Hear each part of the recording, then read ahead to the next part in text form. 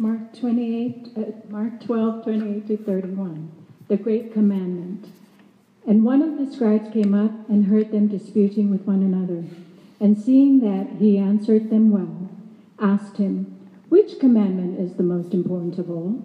Jesus answered, "The most important is, 'Hear, O Israel, the Lord our God, the Lord is one. And you shall love the Lord your God with all your heart, and with all your soul, and with all your mind, and with all your strength. The second is this, you shall love your neighbor as yourself. There's no other commandment greater than these." And these are the words of the Lord. You may be seated.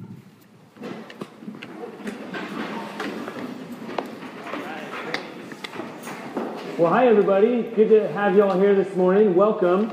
My name is Dave. I'm the lead pastor here at Redemption Church Tucson. Redemption Church is one church in multiple congregations throughout Arizona. One in Flagstaff, and then us here in Tucson, and then 8 in the great expanse that is the Phoenix area. And so if you're new, again, as has been said this morning, welcome. It's great to have you here. As I said, I'm the lead pastor, and I just want to give you all a heads up. If you've never heard me preach or speak before, I have a stutter, so I just want to make sure that you all know what that is, so you're not trying to figure it out. And my voice is hurting a bit from the event that we shall not discuss last night, but the football game. But yeah, so anyway, that's all that is. And before we get into the sermon, I want to make you all aware of one thing. I want to invite you to a volunteer night that we have coming up again it's at my house, and it's this Tuesday night. And we've said this before, that all of us innately have a couple of needs, and two of those primary needs are we need to be known, and we need to know that we're needed, right? Like if we're a part of a community, we need to know that people know us, and we need to know that we have something to contribute. And so with that, I want to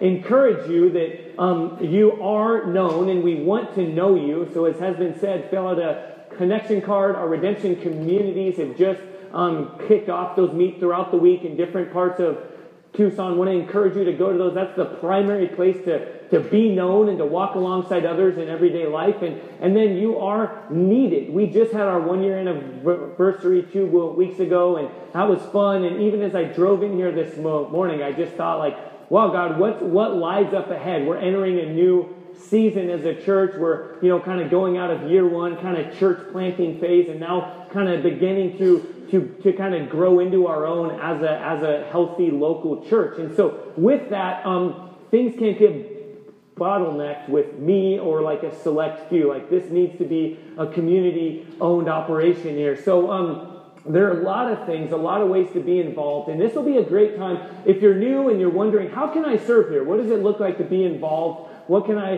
kind of commit to or help out with?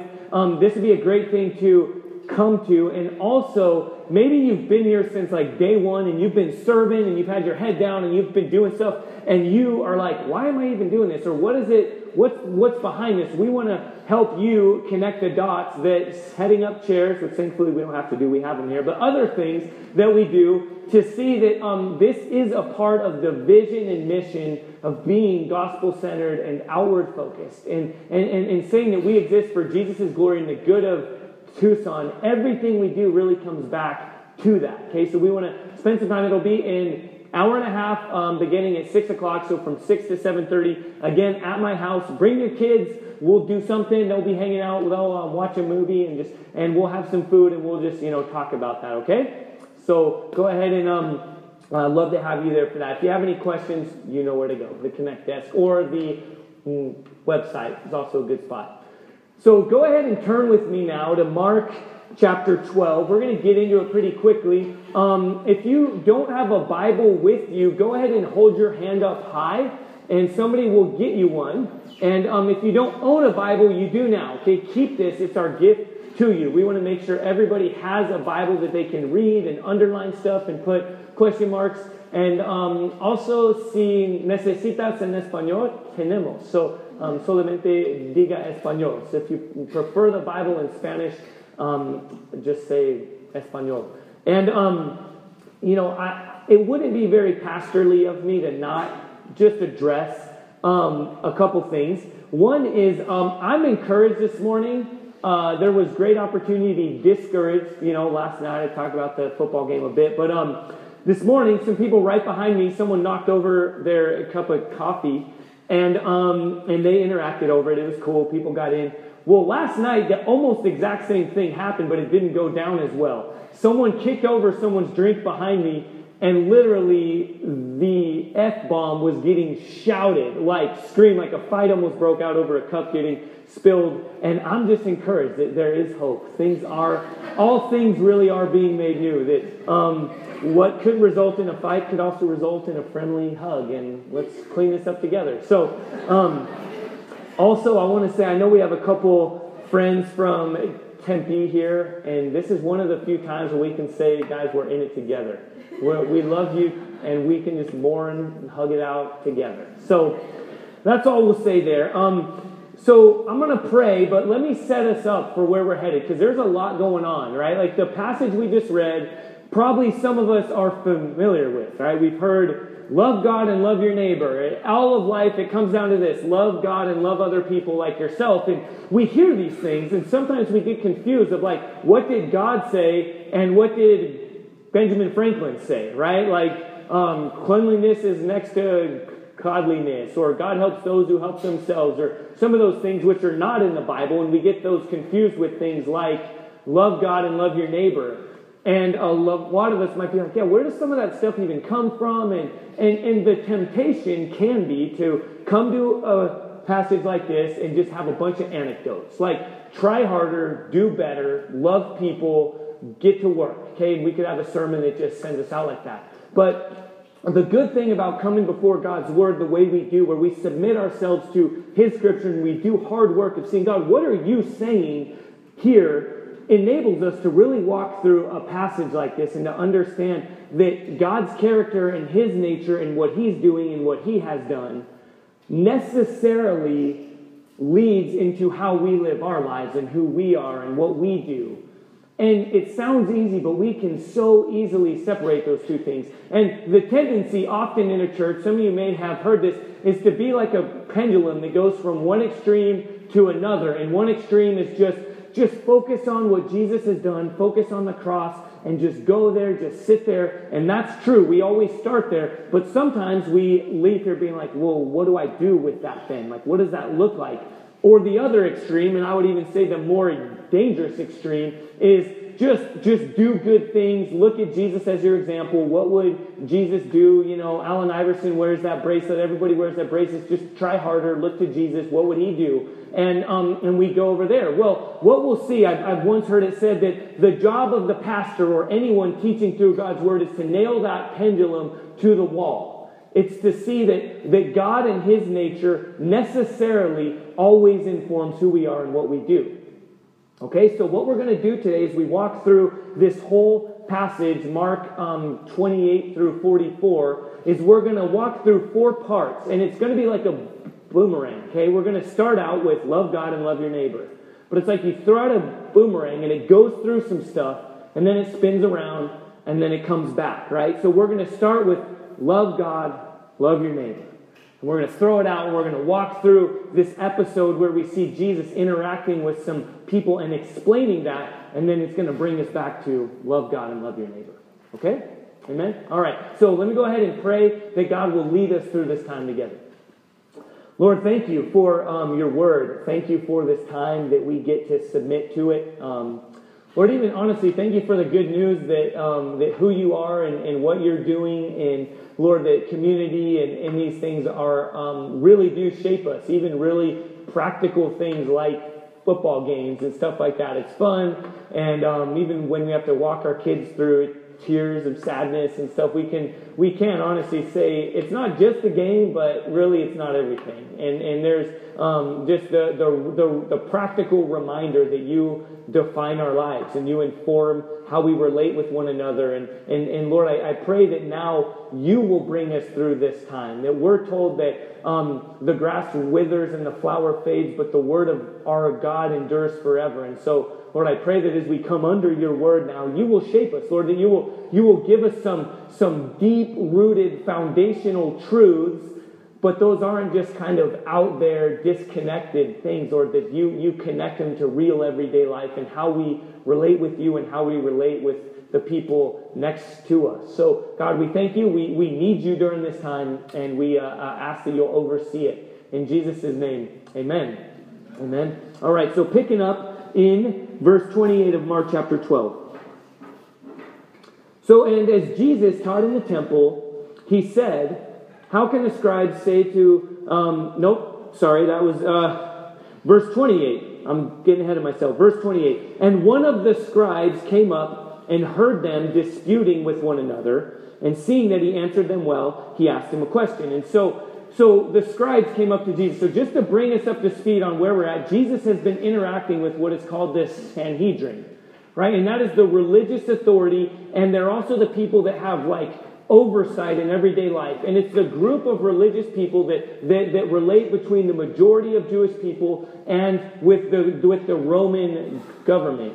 Okay, and the Sanhedrin is made up of three primary groups of Jewish officials, and it's the Pharisees, who we looked at a couple weeks ago, and they come up to Jesus and they challenge Jesus from their own particular lens. The Pharisees come up and they say, and they challenge Jesus, and they're more like radical, revolutionary, let's overthrow Rome type of people. And then last week, we saw that Jesus interacted with the Sadducees. And why are they called Sadducees? Anyone remember this? They're sad, you see. That's right.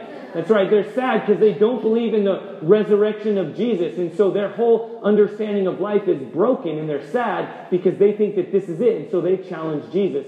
Now this week, we see the scribes coming up to Jesus, and they challenge Jesus. And it seems like they might genuinely have some questions, so they're not as like obviously contentious as the other two groups were. But either way, they're coming up, they're challenging Jesus, they're quizzing Jesus. And so what we'll see as we walk through, I think I forgot to say this at the beginning. If you go back there to the slide, just for us to have some handles on where we'll go, is we'll see a command, a question, a caution, and then a contrast. So I mentioned throwing out that boomerang.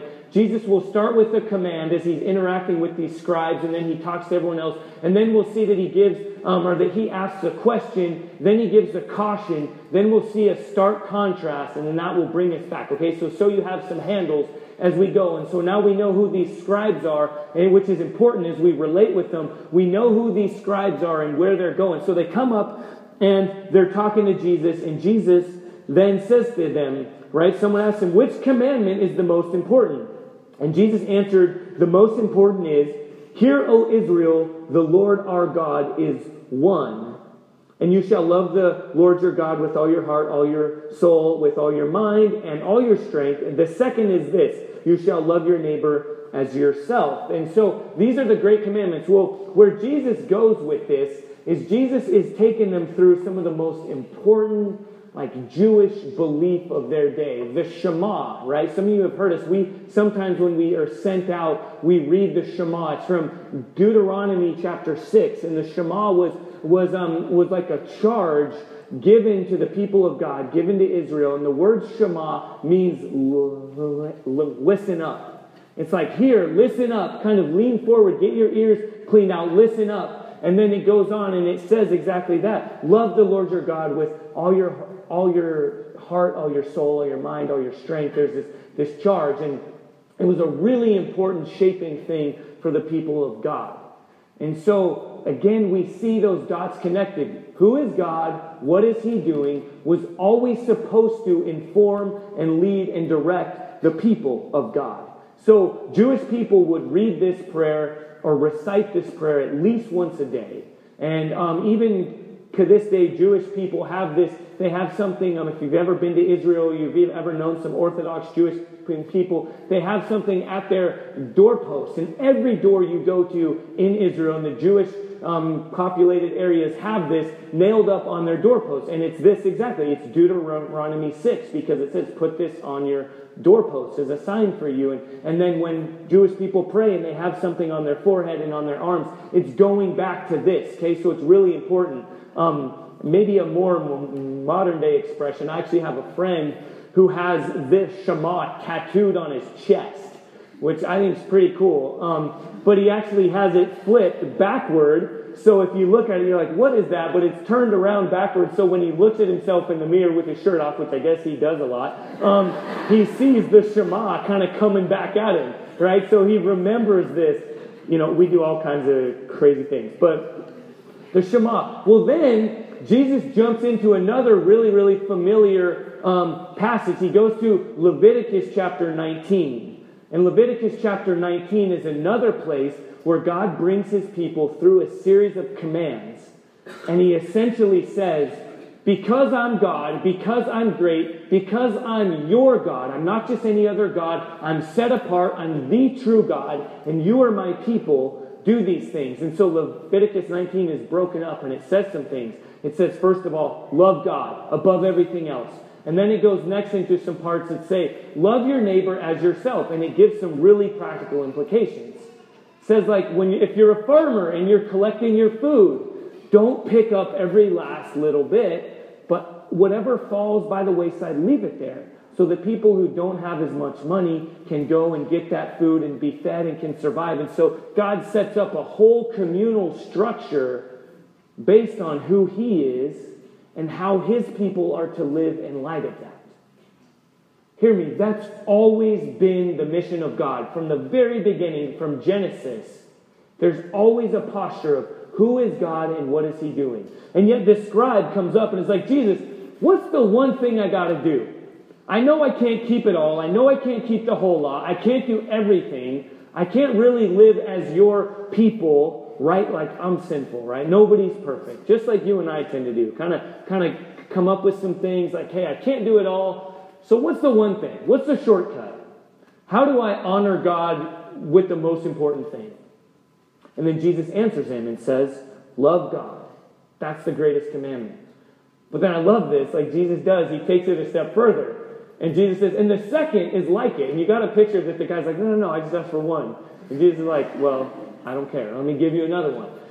And I think, again, he gives that because he's connecting the dots, that our horizontal relationships, how we relate with one another, cannot be separated from our vertical relationship with God.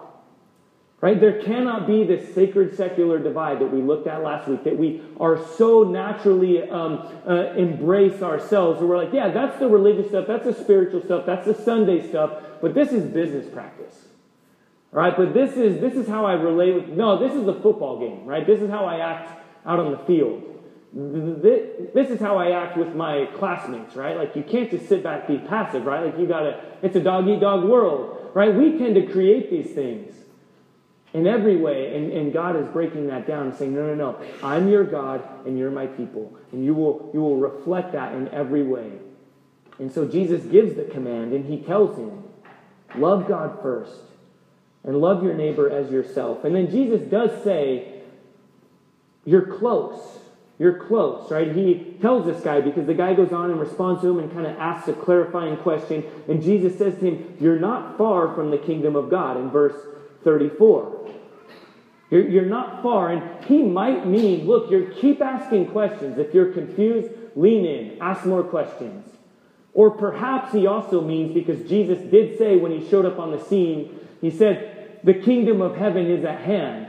Meaning where Jesus is, there his kingdom is. His kingdom is breaking in. So perhaps Jesus also means, you're near me. Like we're talking, you're not far from the kingdom of heaven. Where I am, the kingdom of heaven is breaking in. So either way, Jesus is clearly saying, move a little closer. Come toward me. I am bringing my kingdom. It's not here yet fully, but I'm bringing it. Come to me. And so Jesus gives this command. And then Jesus goes on and brings a question, right? He poses a question, picking up in verse 35. As Jesus taught in the temple, he said, how can the scribes say that the Christ is the son of David? David himself in the Holy Spirit declared, the Lord said to my Lord, sit at my right hand until I put your enemies under your feet. David himself calls him Lord, so how is he his son? And the great throng heard him gladly.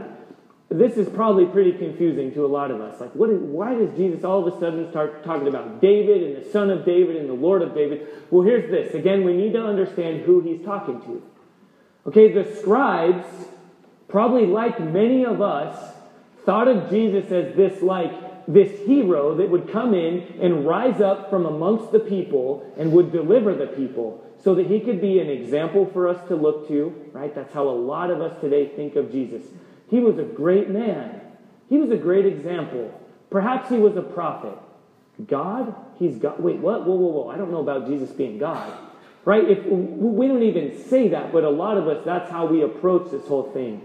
Well, for their day, as we've seen throughout, whether it's the Pharisees or the Sadducees or the scribes, they were waiting, right? They were waiting for the Messiah to come, the Christ, the one sent from God to bring in his kingdom and make things right once and for all. And they're asking constantly, is this it? Is this the one? And a bunch of false messiahs have come, right? We've seen that as we've walked through this before. When Jesus made his triumphal entry, they're like, maybe this is the one. And there had been like 7 or 8 other triumphal entries before. And they're like, here comes the Messiah. Wait, he's on a donkey and he's not wielding a sword. Maybe not. Similar to probably how some of us feel. Game day's here. Is this the year? Rose Bowl. This is it. Oh, maybe not. Hang in there, though, right? Maybe it'll come, right?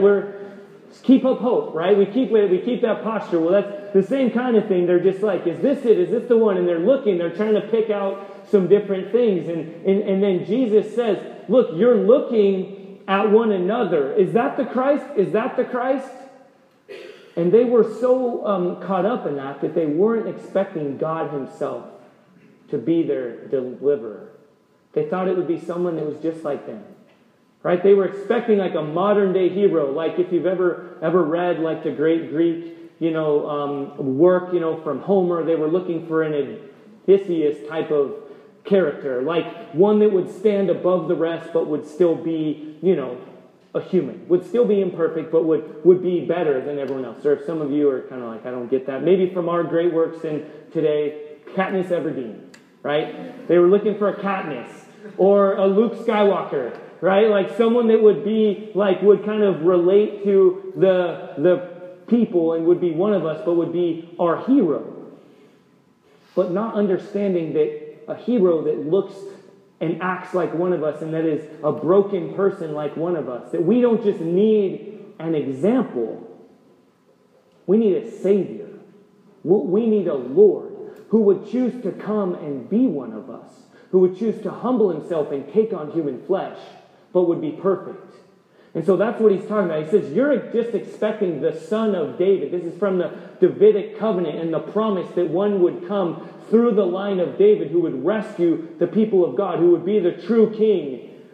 But he's saying, no. Even David himself in Psalm 110, when he talks about this king, he calls him Lord. So how can it be his son? He has to be the Lord. And then he goes on, and I won't get into it too much, but in Psalm 110, if you want to take a note or you want to go there sometime, it's a great place where it shows, no, this is the king, the true king, not just another king, but the true and perfect king that the world has never known, but that the world was created to live under.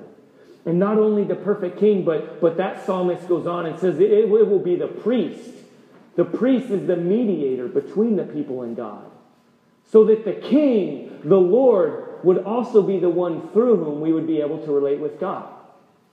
All right, so that's what Jesus is saying. He's kind of blowing up their categories. He's asking them a question and he's showing them. All right, it's not just going to be one amongst you. No, the perfect king, the perfect priest, the everything. We have all these categories. Yeah, we have a kingly category and a priestly category and this kind of category. No, and Jesus says, I'm it. I'm your hope. In every way, I'm your king, I'm your mediator, look to me. And he asks them this question. And then he goes on and he gives a caution. And this next part we might think like, what? He is jumping from here to there. Why does he go from this command to asking this question? And then he goes into a caution. And then he goes into this weird story where he talks about a poor woman. What's going on here? It all connects. And Jesus is continuing to pull back some layers and to reveal himself. So he gives a caution. If you'll pick up with me in verse 38. And in his teaching, he said, beware the scribes who like to walk around in long robes and like greetings in the marketplaces and have the best seats in the synagogues and the places of honor at the feasts, who devour widows' houses and for a pretense make long prayers. They will receive greater condemnation. Jesus is giving a caution, a warning to these people and to you and me. He's saying, look, in your way of doing things, in your world order, the way you've set it up, the way you relate with one another, you see right and privilege and power and wealth as something to boost you up and to make you better. And in so doing, you abuse other people in order to keep your position established. He says, don't be like them. Don't be like that. In your business practices, in your relationships with others, with your neighbors, and how you treat others on the street, and how you relate with your neighbor. Do you do it in such a way that just boosts you up and elevates you? Hear me, I think we all need to hear this. If you are a politician, a professor, a pastor, amen? Wherever it is, if you're a parent, you're a husband or a wife, you're an employer, wherever it is, our natural posture is going to say, I've got this position and I need to treat others to keep my position in such a way and to push them down. And in so doing, we're not loving God. We're not loving our neighbor. And we're revealing our true heart and our true beliefs and our true convictions. And Jesus gives a great caution and says, don't be like those people. Don't give eloquent speeches, right? I better take heart in that, right? Don't position yourself in such a way, in whatever it is, that's going to boost you up and going to keep others down. So Jesus gives this caution. And this is a warning. And then he goes on, and it seems like, why does he go all of a sudden and start talking about this widow? And it seems kind of weird, but so Jesus gives this caution, and then he goes right into this next part. It says, and then he sat down opposite the treasury, and he watched the people putting money into the offering box. Talk about pressure.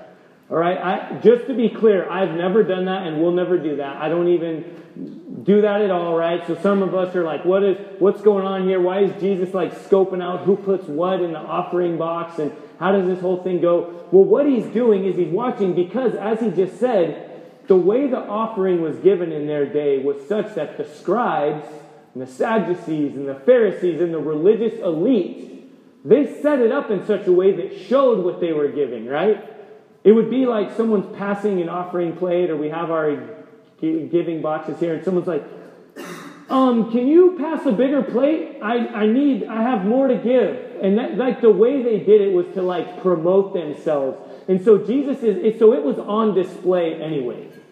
Okay, and so Jesus is there and he's watching and he's observing this whole spectacle. And these wealthy people are coming and they're giving their gifts in such a way, out of their abundance, that does exactly what Jesus just warned against. They're parading themselves and they're setting themselves apart from everybody else. And Jesus doesn't come down on that necessarily, on giving and generously and all these things, but it's the posture, it's the heart behind it all that he's calling out. And then he shows the contrast. And it says in verse 42, a poor widow came and put in 2 small copper coins, which make up a penny. So this was like a fraction of a day's wage.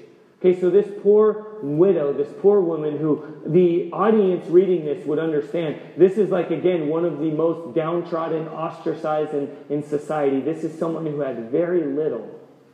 And she came and she gave everything, perhaps all that she had to sustain herself, to buy some bread with. And Jesus called his disciples, that's his followers, to him, and he said, truly I say to you, this poor widow has put in more than all those who are contributing to the offering box.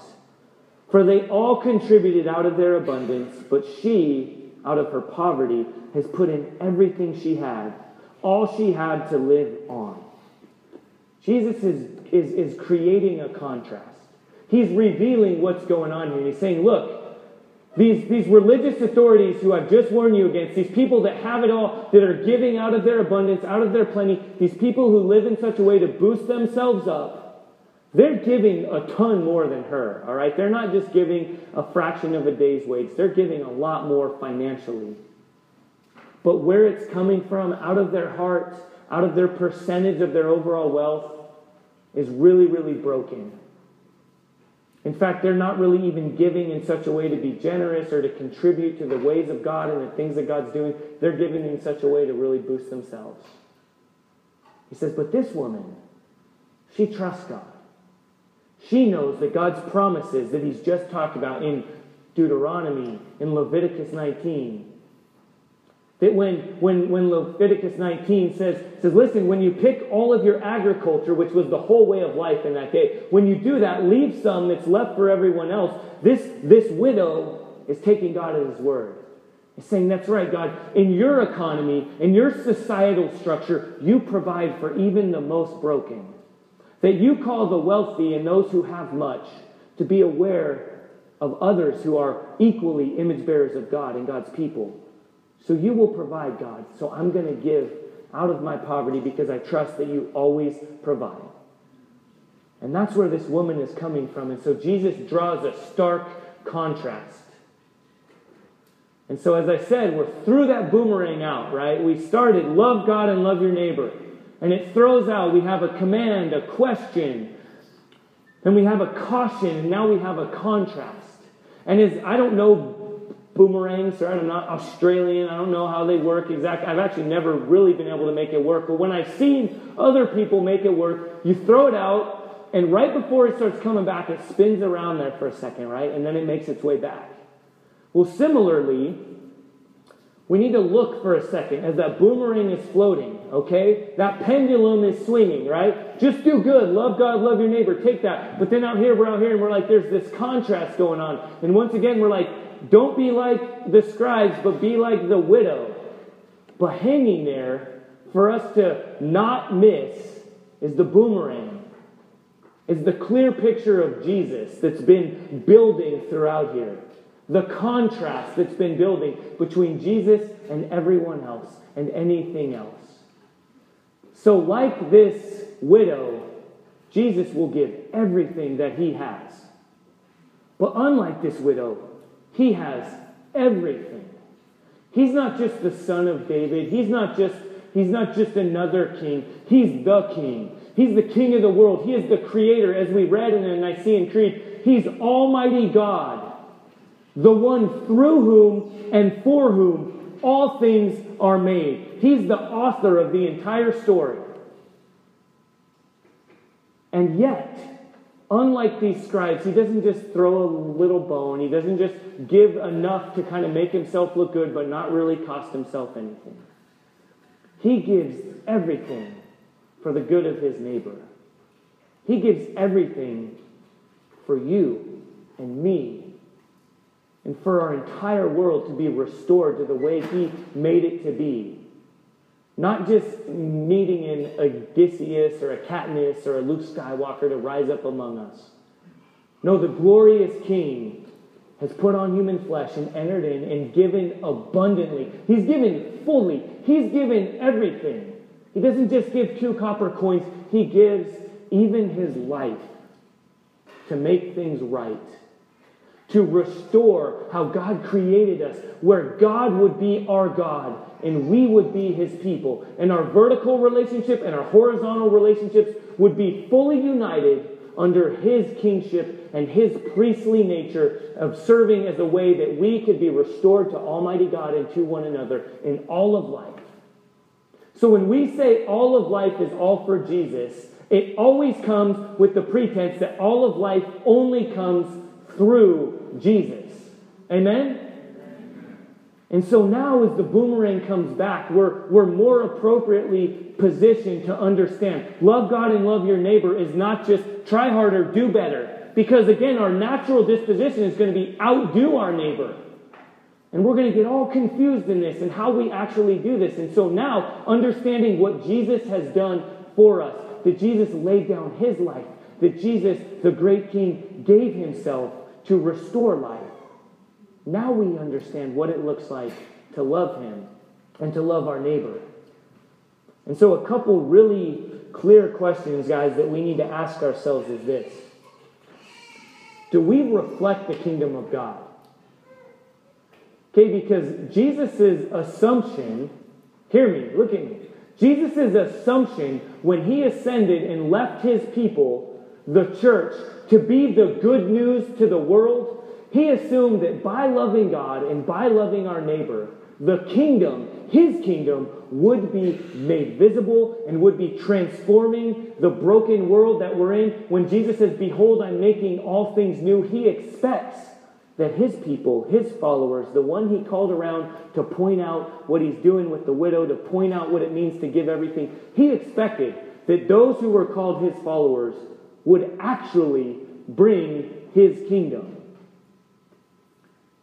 And the hard question that we need to ask ourselves individually and communally is that really happening? Like honestly, if the world were to look at us right now, would the world say, yeah, that's good news? If the world were to look at the church and how we relate with one another and how we relate with God and how we look at ourselves and how we relate with the world around us, would the world say, yeah, that's good. That's the way it's supposed to be? Because Jesus' intention is that is what would happen. But how? How would this happen?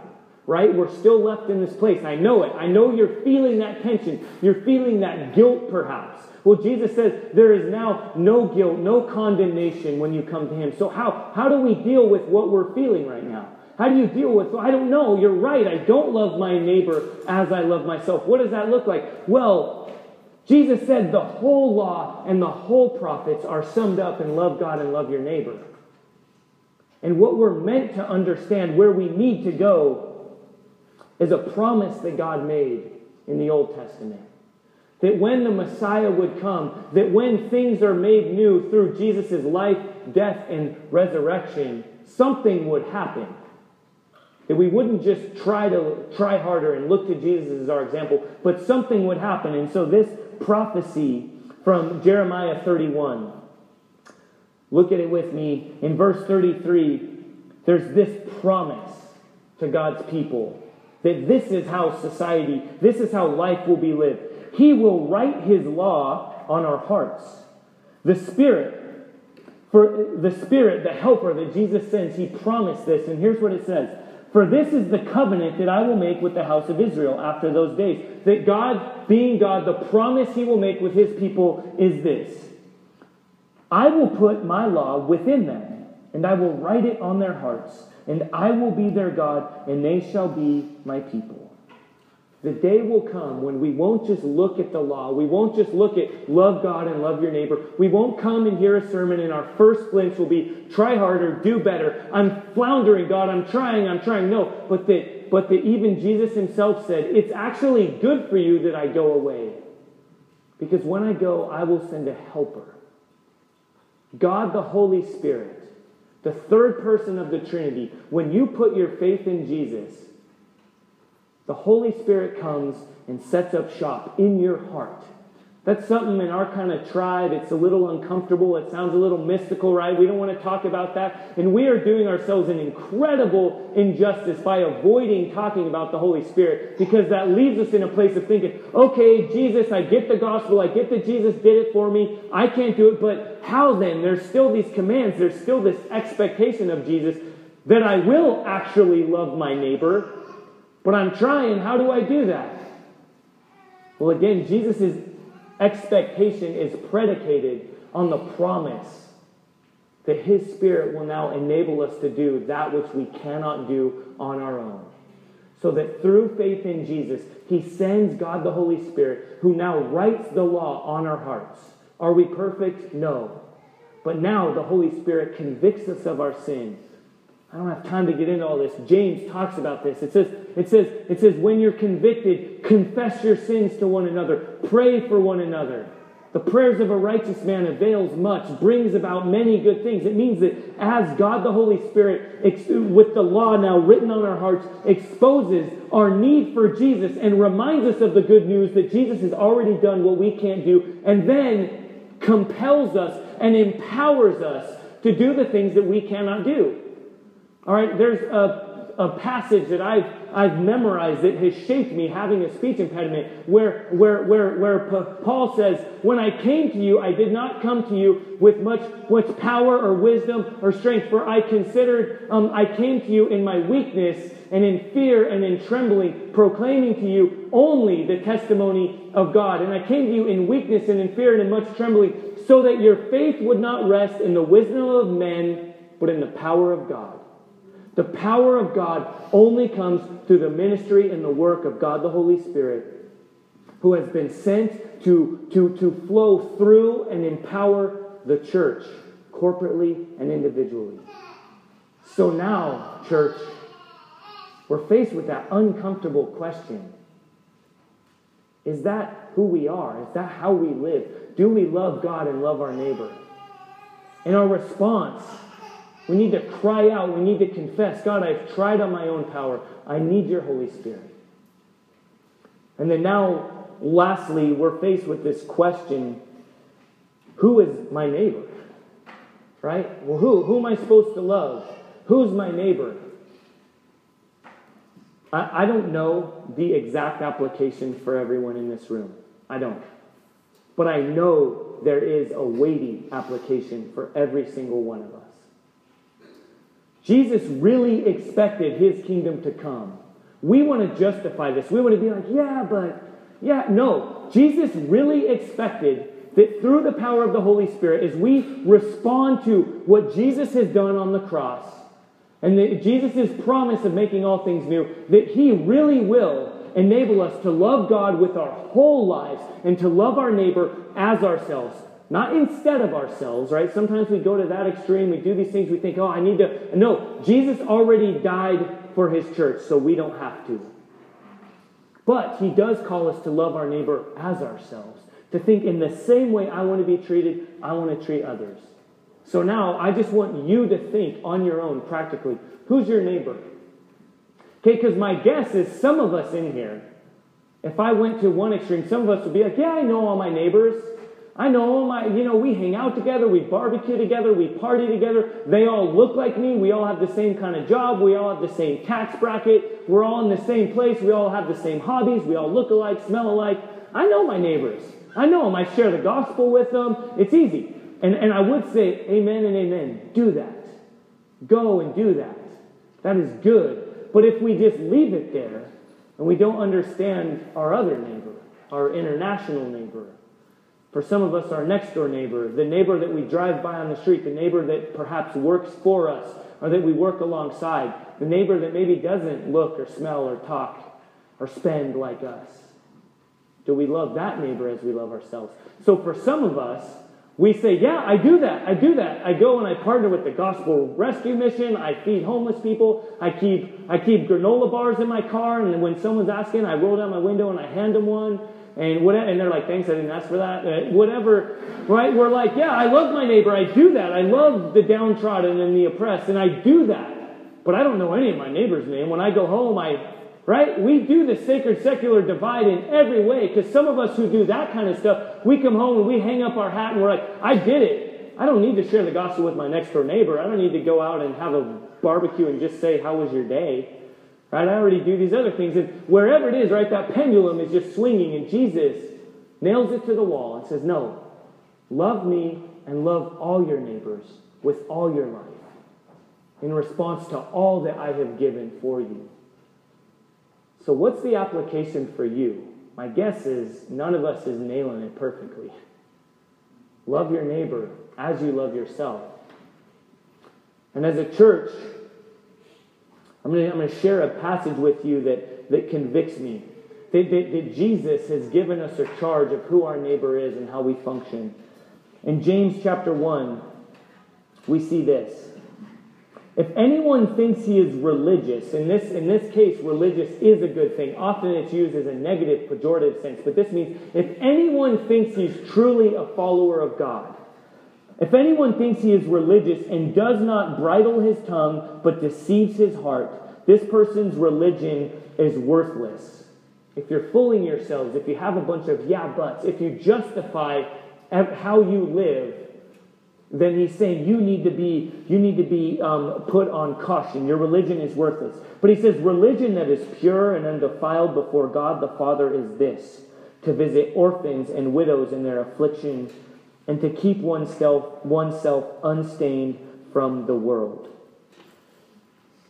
To be unstained from the world does not mean that we just go and, set up walls and create holy huddles and do all this stuff that keeps us apart from all the shenanigans out there, right, in the world, from all the bad things. No, to be unstained from the world means that your heart is defined by the kingdom of heaven that Jesus has brought in and said, if you are my follower through the power of God the Holy Spirit, you will bring this forth. It means that you love God and you love your neighbor as yourself in every way. That's what he means to be unstained by the world. Well, what does that look like?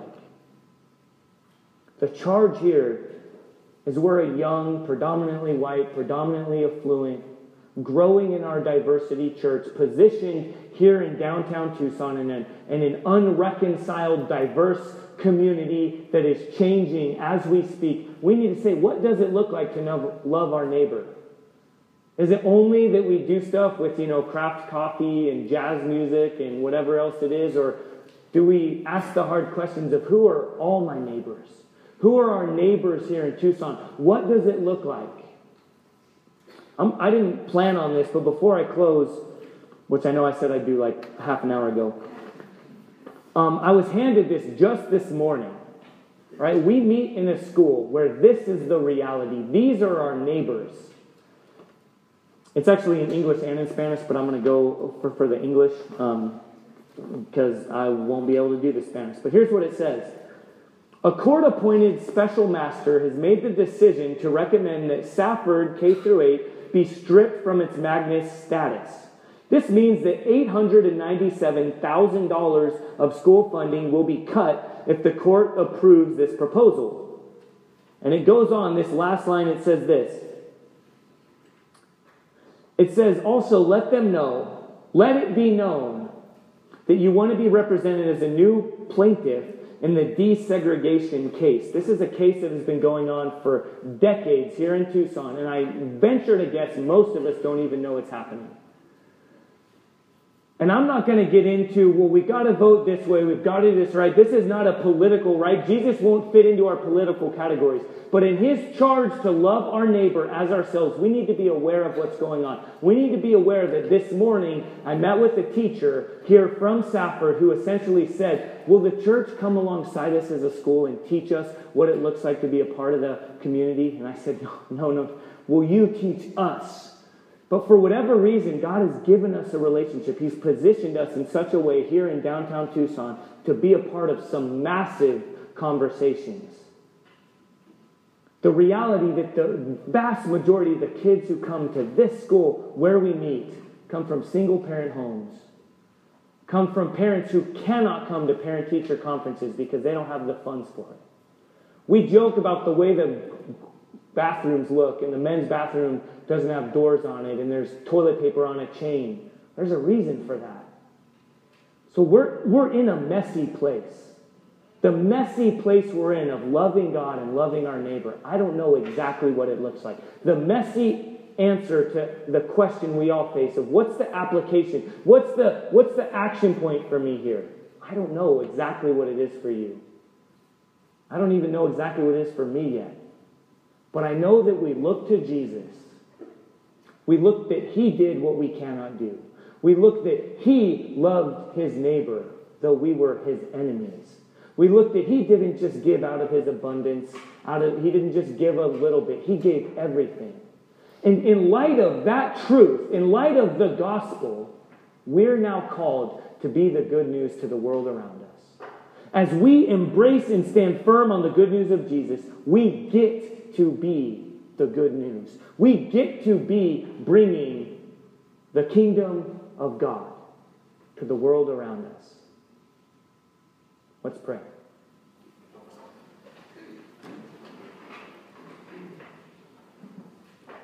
Heavenly Father, as we come before you, Lord, we come humbly. We come perhaps more confused than when we came, But I think that's a good thing, Lord, because our eyes can go nowhere else but to you. Lord, the socioeconomic, the ethnic, the political, the financial, the development questions of our city, of our world, of our country are very complex, are not easily dismissed from the far right or the far left. There's no easy answer. And God, we don't want to be trite and just be like, who cares, I'm a Christian, it's all going to go away anyway. Lord, no, you've called us to enter into the mess. You've called us to ask the hard question of what it looks like to love you and love our neighbor. And Lord, we don't have all the answers, but we know that you do. And we know that you care. And Lord, we know that you are in control. And Lord Jesus, most importantly, we know that you have made promises based on your proven character that you displayed on the cross, and through your resurrection, you have said that you're in control, that you're bringing your kingdom, that you're making new what has been broken, that you are uniting the orphan and those who cannot have children. Lord, you are reconciling all things and all that means. Lord, we do cry out, Lord, come. Lord, help us. Lord, let your kingdom come. Let your will be done on earth and in Tucson as it is in heaven. We need you now to lead us as we look to Jesus and who he is and what he's done. And we pray in his name. Amen.